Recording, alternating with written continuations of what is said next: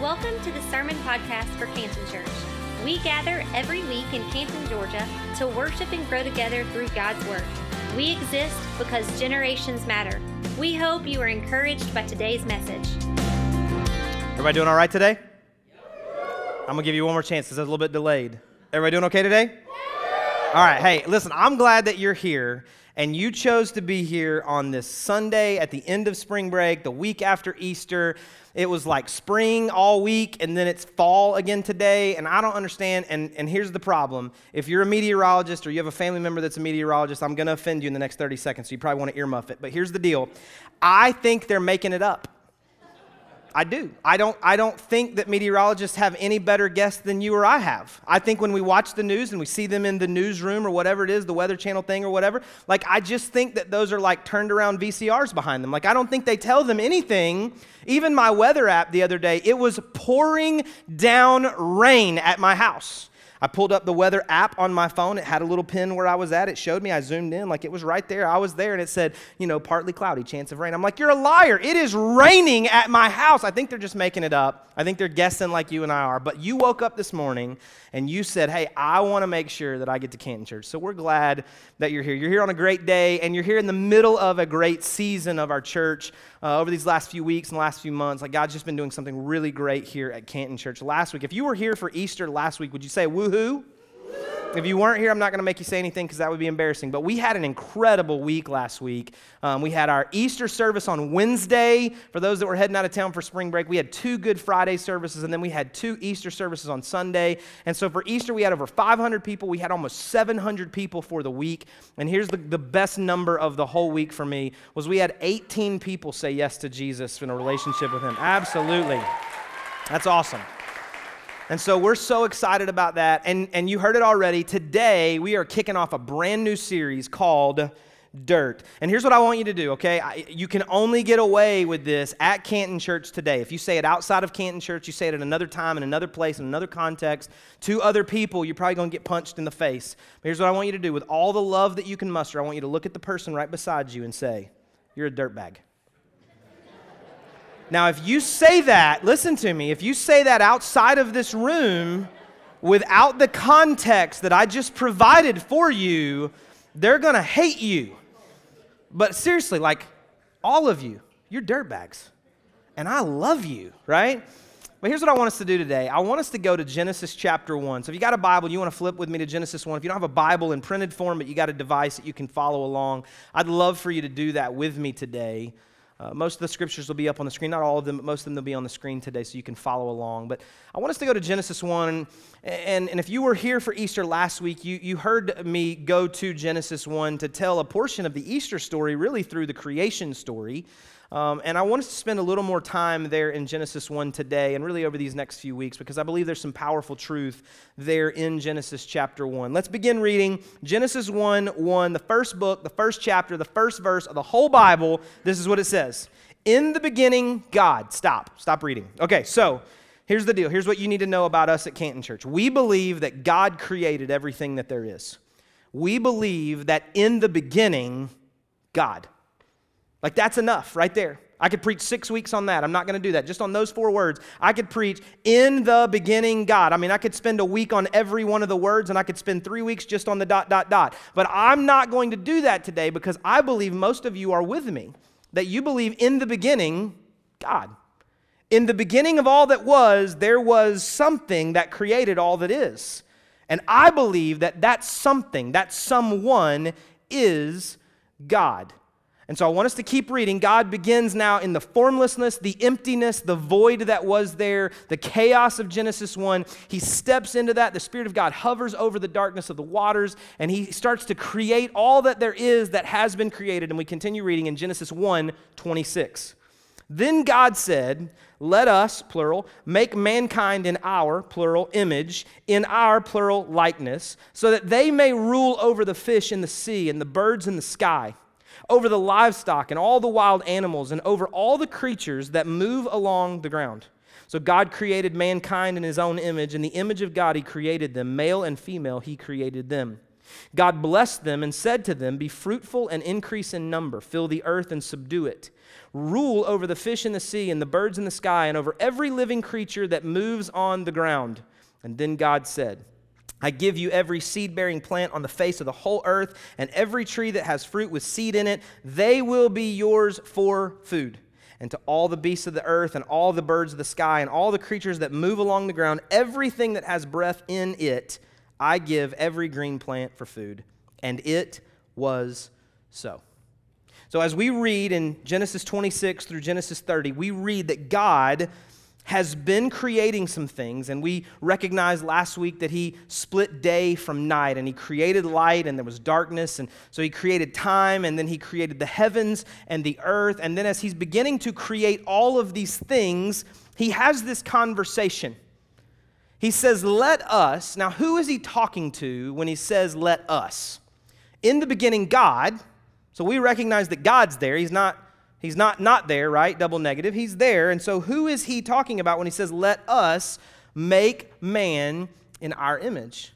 Well, what we believe is that Jesus doesn't just show up in the book of Matthew when so-and-so begat so-and-so, begat so-and-so, begat so-and-so. And we believe that the Holy Spirit of God doesn't just show up in the book of Acts when the Spirit of God descends like a dove. We believe that in Genesis chapter 1, when God is saying, "Let us make man in our image," that the three parts of the one person of God are communicating together to say, "Let us, God the Father, God the eternal Jesus, and God the Spirit, let us together make man and woman in our image." And that's a powerful truth for us because it helps us to realize that we don't have to wait until the New Testament to find Jesus in the story and to find the Spirit in the story. That Jesus, the eternal Christ, is in the story of the Old Testament, and the Spirit of God is in the story of the Old Testament, and God is doing a creative work here in Genesis 1 to make all that would be created, including us, in His image, which is a powerful truth. Let us make man in our image according to our likeness, and let them, man and woman, have dominion over everything else that is created. Let them have dominion over the fish and the birds and the cattle and the livestock and every creepy, crawly thing. We read that 3 different times. How many of you wish that God would have just left that part out? Like, just don't create the creepy, crawly things. But let's take it out of the creepy, crawly things and let's just keep it in the creep thing. How many of you have ever had a creep in your life? Now, don't look at the person beside you because that would be rude. Here's the truth. If you've ever had a creep in your life that had power over you, you actually had power over that creep.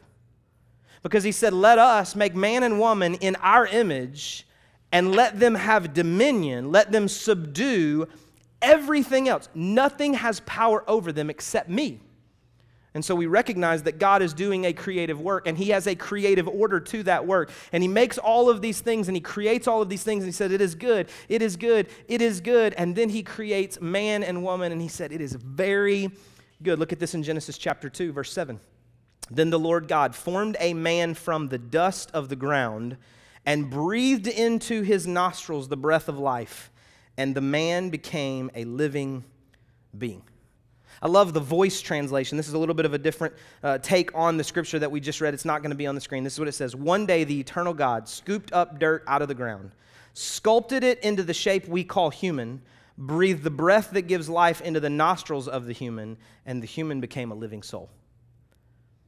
God looked over all the earth and all the creative things that he was creating, and he took dirt. He created the heavens and the earth, and he picked up one of those created things and said, "Let us make man and woman in our image out of this dirt."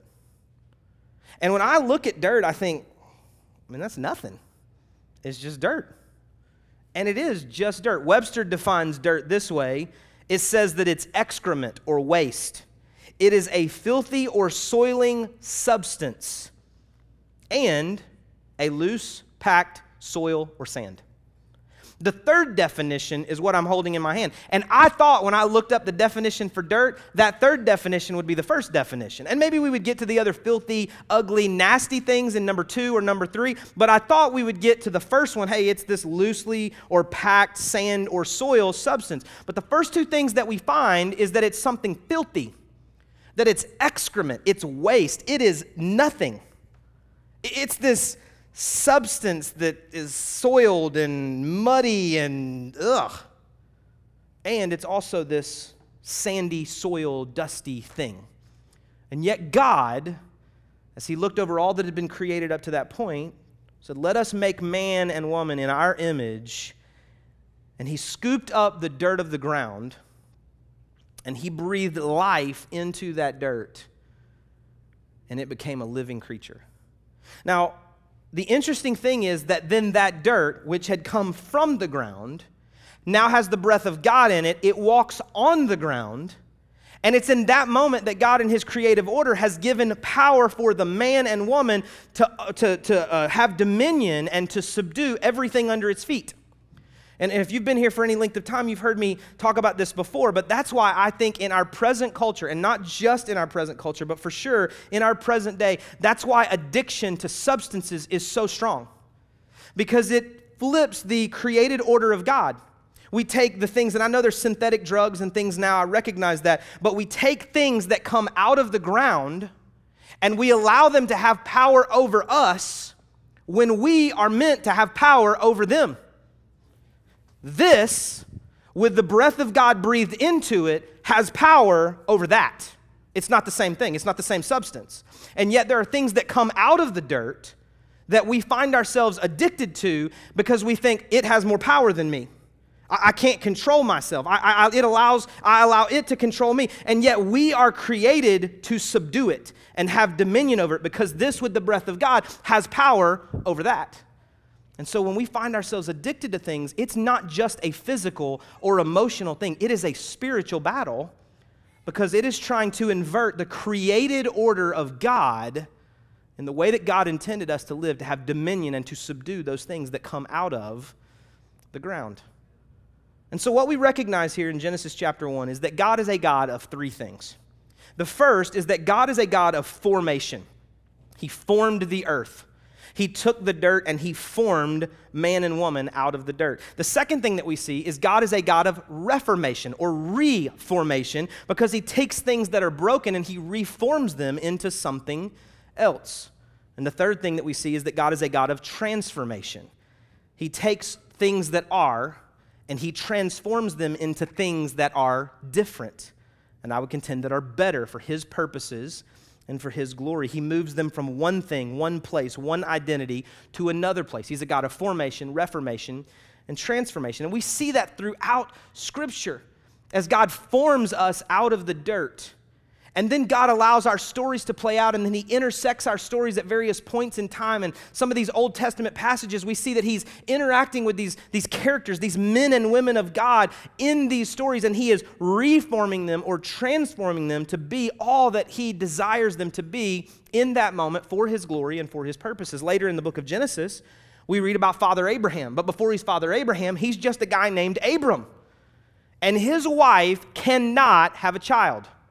There's no possible way.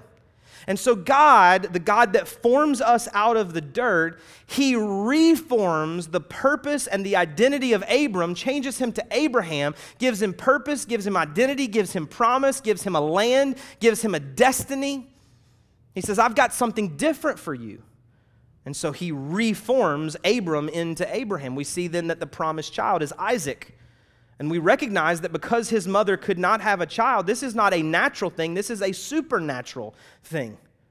And that God has reformed Sarah and transformed this situation into something supernatural so that Isaac could be the promise of God to fulfill the reformed purpose of Abram. And then we see Jacob, who shows up later in the story. And Jacob from birth, prior to birth, is a deceiver. You know anything about the story of Jacob and his brother Esau, Jacob is constantly trying to get ahead. He's trying to be smarter. He's trying to be faster. He's trying to be manipulative. He is so deceiving to try to be the one that gets the blessing, to be the one that doesn't have to work as hard, doesn't have to do as much, to get things that aren't even due to him. And so eventually he finds himself on the run.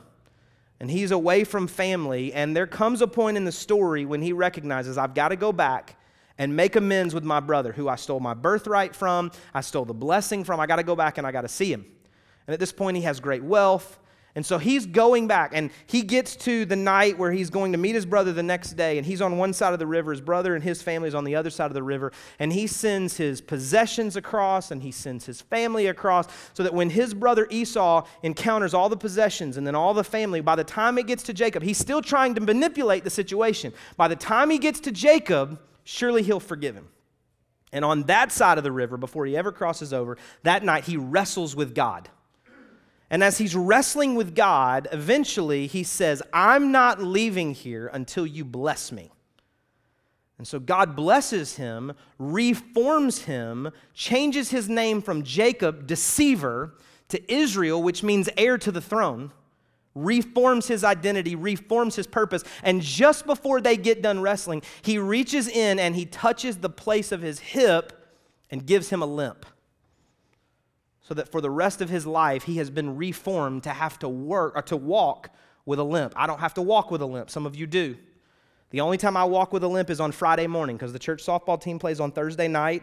I'm not as young as I used to be. I try to stretch singles into doubles. Halfway to second, I realize that's a mistake. Friday morning, I'm limping. It happens. I don't know what's happening. It's just breaking down. So here's the deal. Friday morning, I wake up and I realize, wow, I'm sore. This is ridiculous. I took 8 Advil last night before I went to bed. I don't understand this. But the rest of his life, Jacob, now Israel, has been reformed so that every single step that he has to take from that point forward, he is reminded that he wrestled with God, was blessed by God, reformed for the purposes of God, and can't outrun and can't outsmart anybody to get what is not rightfully his. Because God is a God of formation and a God of reformation. We see after Jacob that we come later to the prophet Jeremiah in the Old Testament. That the Bible tells us, God said about Jeremiah, I formed him before I even knew him. I formed him in his mother's womb. I called him to be a prophet. I called him for purposes. I formed him. I reformed that purpose. I transformed his life. God had a specific idea in mind. We have talked about Peter in the New Testament a ton over the last few weeks, and I don't know why. It was not intentional.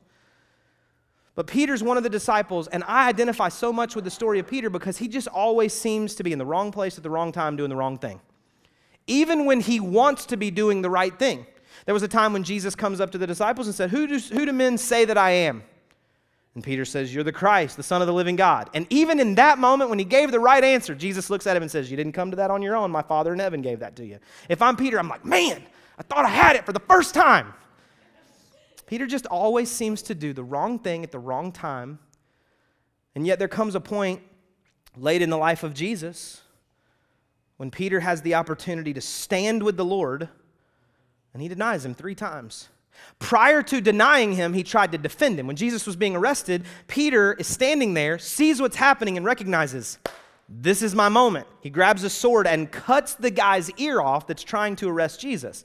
I can't prove this. This is probably the most heretical thing I'll say all day, and if it is, I'm so sorry, but I'm still going to say it anyway. I think there's a chance that Jesus is picking up the ear and putting it back on the guy's head, looking at Peter like, I cannot believe you did that. You cut a guy's ear. God, I'm so sorry for this one. But then in Acts chapter 2, the Spirit of God that breathed breath into dirt in Genesis chapter 1 falls in the upper room, and Peter's there. And that breath of God, that power of God, that Spirit of God that was there in Genesis 1 that said, let us make man in our image, rests on the people, including Peter. And he becomes the most powerful Pentecostal preacher of his day. And thousands are saved and added to the church in one day. The guy that was afraid receives the breath of God on his life. And there's power to speak the truth. God reforms and transforms Peter into something different. Later in the book of Acts, we see a guy by the name of Saul who's standing there as Stephen, a Christian, is being persecuted. He's being stoned to death. And Saul's the guy that's overseeing that it's happening. He's persecuting Christians. He's talking to government officials about how they can persecute more Christians. One day he's walking down a road and a light from heaven shines down onto him and he goes blind. And the voice of God speaks to him and gets his attention and transforms his life. And his name changes from Saul to Paul. And he goes from persecuting Christians to being persecuted as a Christian and spending his life in jail and writing letters and sending stories and testimonies to this entire New Testament church in the first century. And so much of what we know about God and so much of what we know about the ministry of Jesus comes from Paul, who was Saul, but God transformed him because he's a God of formation and reformation and transformation, because that's what God does. And yet his greatest work, I believe, happened all the way back in Genesis 1. When he picked up dirt. Now, we read last week that he said, "Let there be light," and there was. He could have done that again and said, "Let there be man." And then that was fast, but it would have taken him a while when he said, "Let there be woman," and here's how it's going to be constructed, and here's how this is going to work. Because women, obviously, there's a lot more to put a woman together than there is a man. I mean, no. He could have just said, "Let there be man." But that's not what the Bible tells us that he did. He took the dirt that was already created and made something. I remember when I was in elementary school and we started doing the pottery class, and I started out making, like, I don't know, we didn't smoke in my house, but we made a cigarette tray or something, or ashtray, like, because that's all, it was supposed to be a cup, but I ran out of material, and so it just kind of folded up, was an ashtray, because I didn't have it tall enough to be a cup. And my parents were like, "Oh, you made a birdhouse." And I'm like, "Yes, that's what I made," because I'm not good at making stuff, right? That's always a dangerous question when one of your kids draws something. They're like, "Daddy, look," and I'm like, "You tell me what it is." "It sure is a dog barking down the road, it is." Because I'm not guessing. I've done that. I'm not making that mistake again. But God picked up dirt and he made something. And then he did that suddenly work when he breathed breath into that something that he created. But until he breathed that breath, it was just dirt. But he was forming it. He was making it. He was manipulating what was once dirt until it got to the place that he could look at it and go, "Yeah, that looks like me. Let us make man and woman in our image." Let us make man and woman in our image. It wasn't until it reflected his image that he breathed breath into it. It's probably, other than the resurrection, other than the cross, it's probably the most powerful thing in Scripture that I've ever read. I mean, yeah, miracles, teaching, changing Abram to Abraham, changing Saul to Paul, like, it's all awesome. But the fact that he could turn that into you is miraculous. Because here's what we know. The more that it's in his hand, the more it looks like him. And some of us, we want the benefits of God without having a relationship with God. We want to sit here and say, "God bless us, and God do good things for us.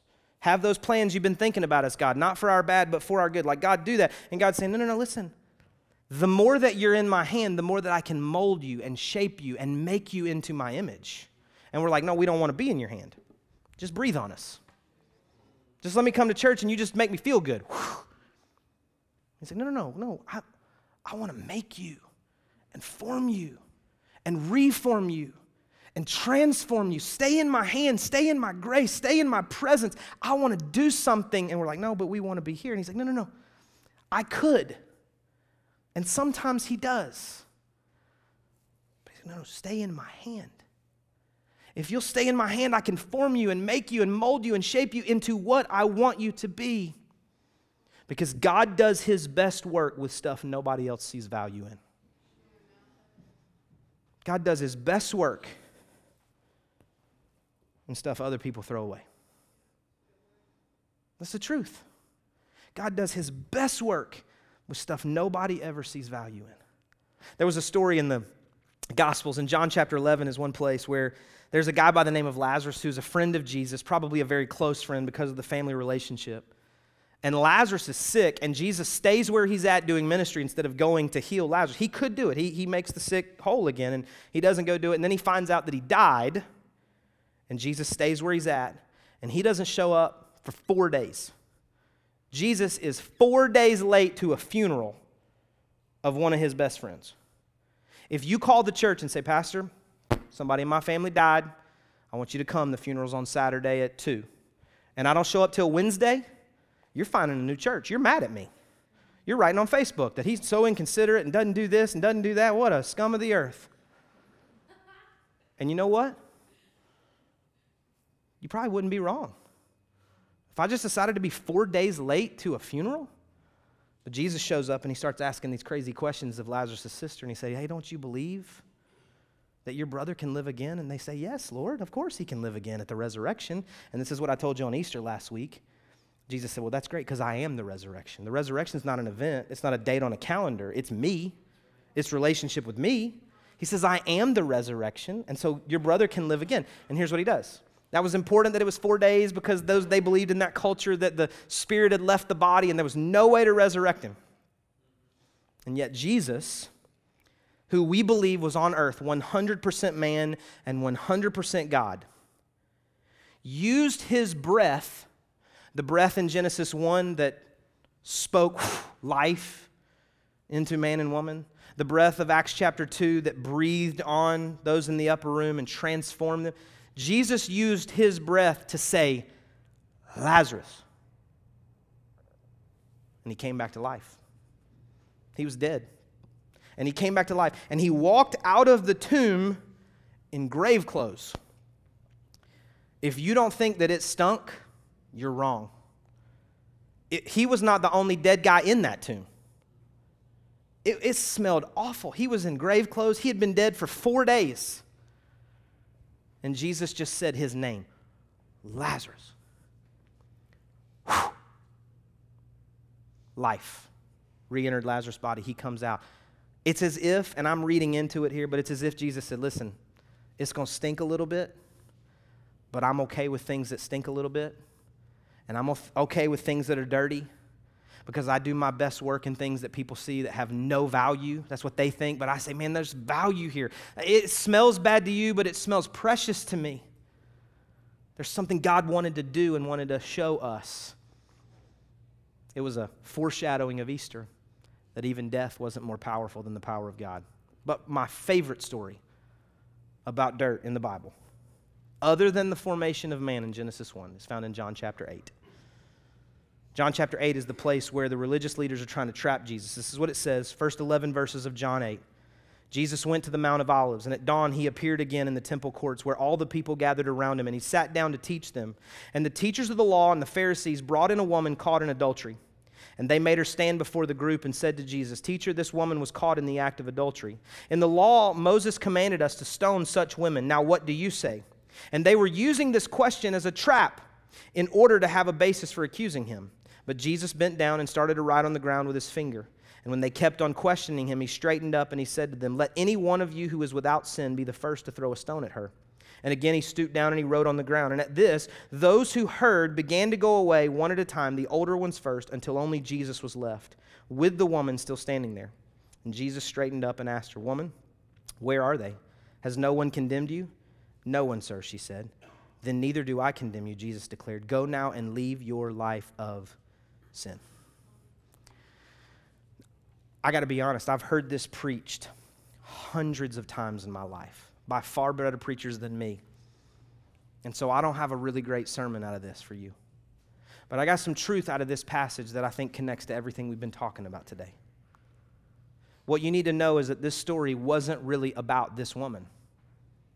This story was about the religious leaders and the teachers of the law trying to trap Jesus so that they would have something to use to accuse him, to lead him to the cross, which they eventually found what they needed to try to get that. And they said, here's this woman, and they bring the woman and they just stand her there. Jesus is standing there teaching a bunch of people, and they bring this woman in. I don't know if they allowed her to cover up or not, but they just bring her there, and they made her stand there in her shame. And then they said, Jesus, remember, they're trying to trap him. In the law, Moses says that a woman that's caught in the act of adultery should be stoned. Well, that's not true. That's not actually what the law says. The law actually says that if a man and woman are caught in the act of adultery, they should be brought to the high priest.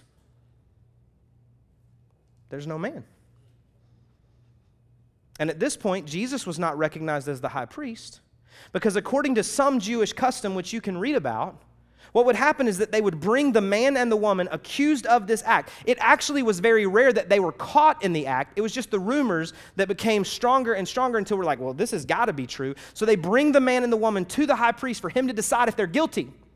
And according to some Jewish custom, what they would do is the high priest would take his finger and write the name of the man and the woman in the dust of the temple floor. And then he would hear their case. And he would listen to the evidence. And if they were guilty, then they were stoned to death. That's what the law said. But if they were not guilty, he would take his hand and he would rub it across the names that they had just been written on the floor, because they were wiping away the sins that they had been accused of.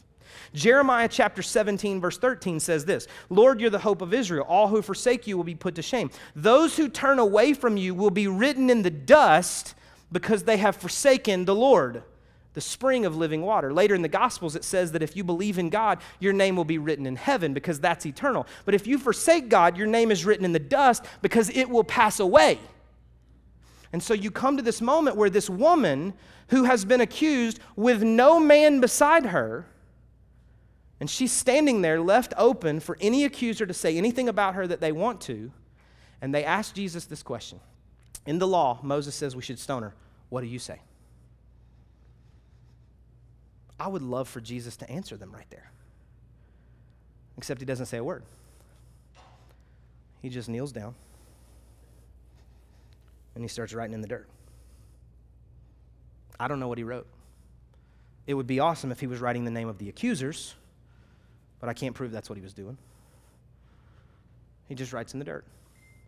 And then he stands up and he looks at all those that are around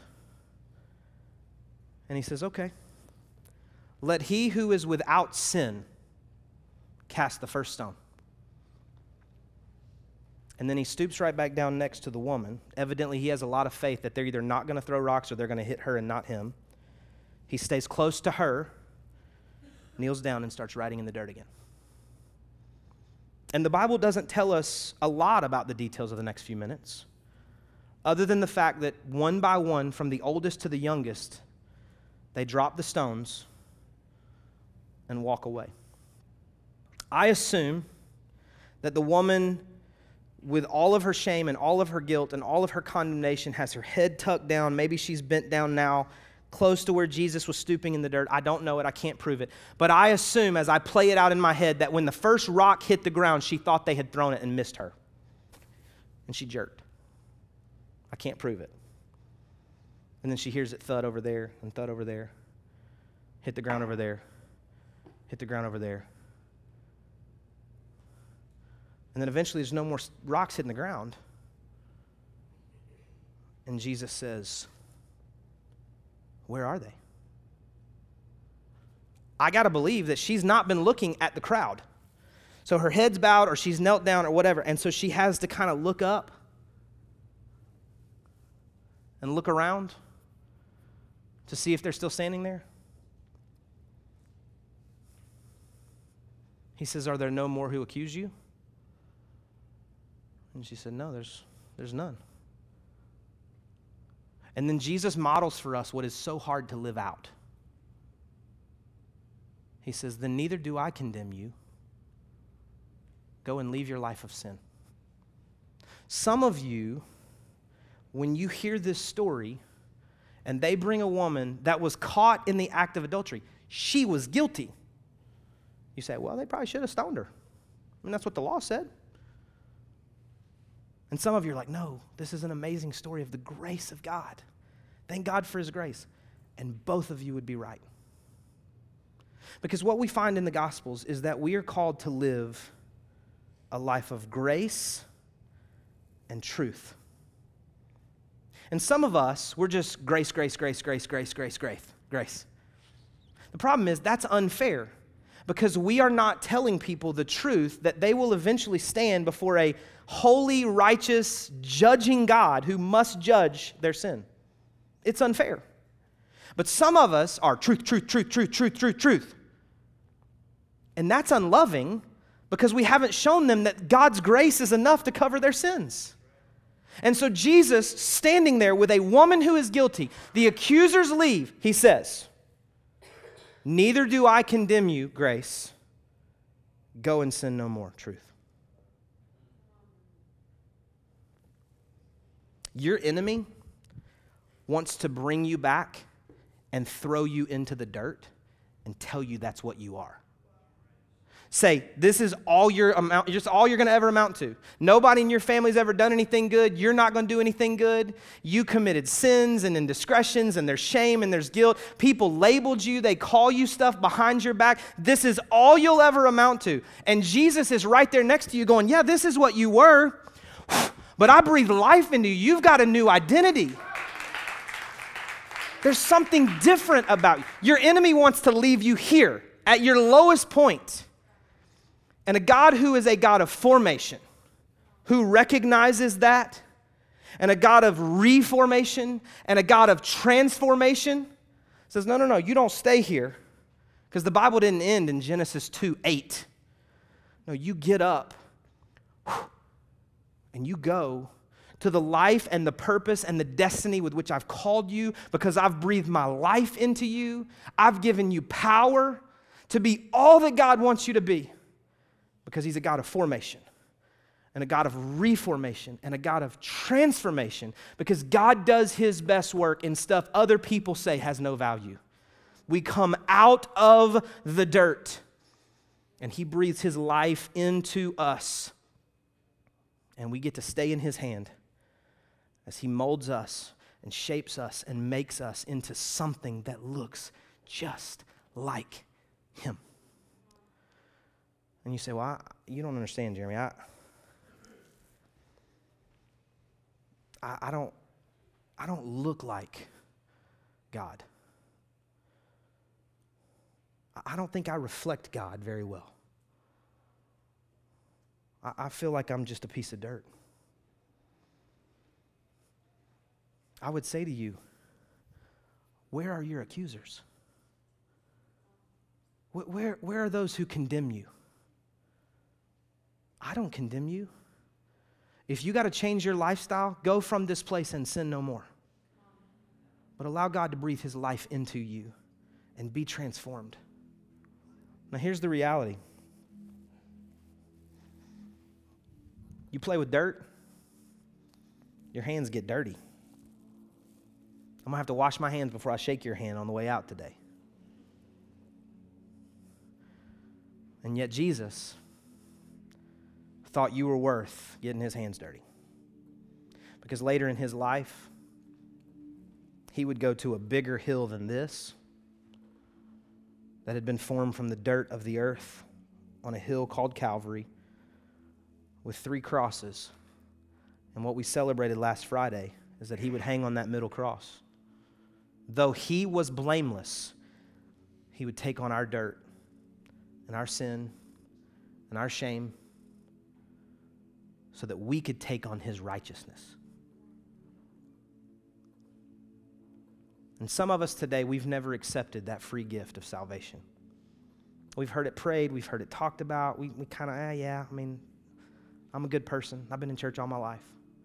But we've never had a moment where we said, would you take my dirt and breathe life into me? And today's your day. Today's your day.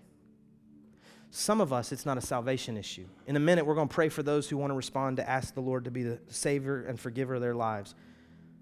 But for some of you, it's not a salvation issue. You just say, you know what, Jeremy? At some point in my life, whether it was the words of somebody else or just what's going on in my head, I decided that I was still dirt. And I want God today to reform my identity. I want him to transform my life so that I'm not held in this bondage of who people say that I am, but I am connected to the purpose of God. And I walk with the confidence that I am who he says I am. I'm not dirt. I am the image of God.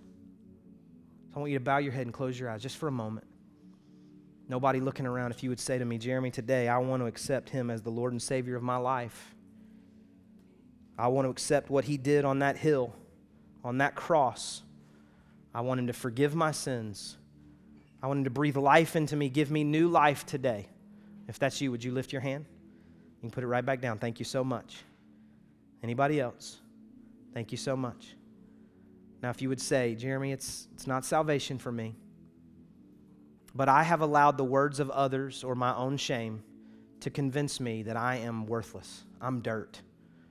There's dirty parts of my past. And I'm asking God to breathe new life into me and help me to realize that I am made in the image of God.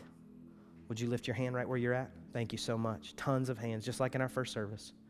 Look at me real quick before we pray. I didn't do this in the first service. Let me just say to you,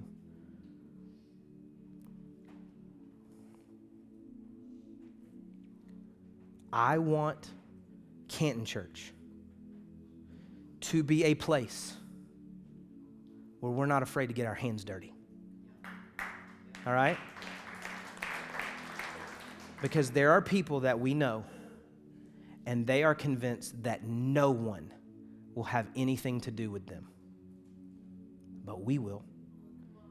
Not because there's something special about us, but because we believe in a God who does his best work in things nobody else sees value in. And we believe he can breathe life into them. Would you stand with me as we pray today?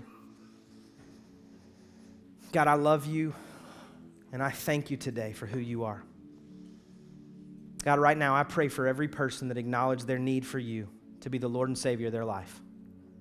I thank you for the free gift of salvation. I thank you, God, for the forgiving work that was accomplished by Jesus Christ on the cross. And so, God, today we acknowledge that you are saving people in this place, and that's incredible. And so, God, we thank you. We celebrate with them and we celebrate with heaven. And now, God, I pray for every uplifted hand of every person that says there's something dirty about me. I've believed the identity others have given me. I've worn the label that others have given to me. But today, I'm asking God to take the dirt of my life and transform me, breathe new life into me. Allow me to see myself in the likeness and the image of God the Father, because I want to walk out of this place with a freedom and a confidence and a boldness that I have never possessed before. And today's the day. God, I pray right now that you would do that work in us, that you would change us, change our hearts, change our identity. Let us see ourselves the way that you see us, and let us walk in that newfound freedom. Because, God, we believe that you do your best work in things that other people see no value in. So, God, accomplish great things in us today. In Jesus' name we pray. Amen. Thank you again for listening. If you would like more information about today's message or about our church, we invite you to visit us at cantonchurch.com or on Facebook at facebook.com/cantonchurchga.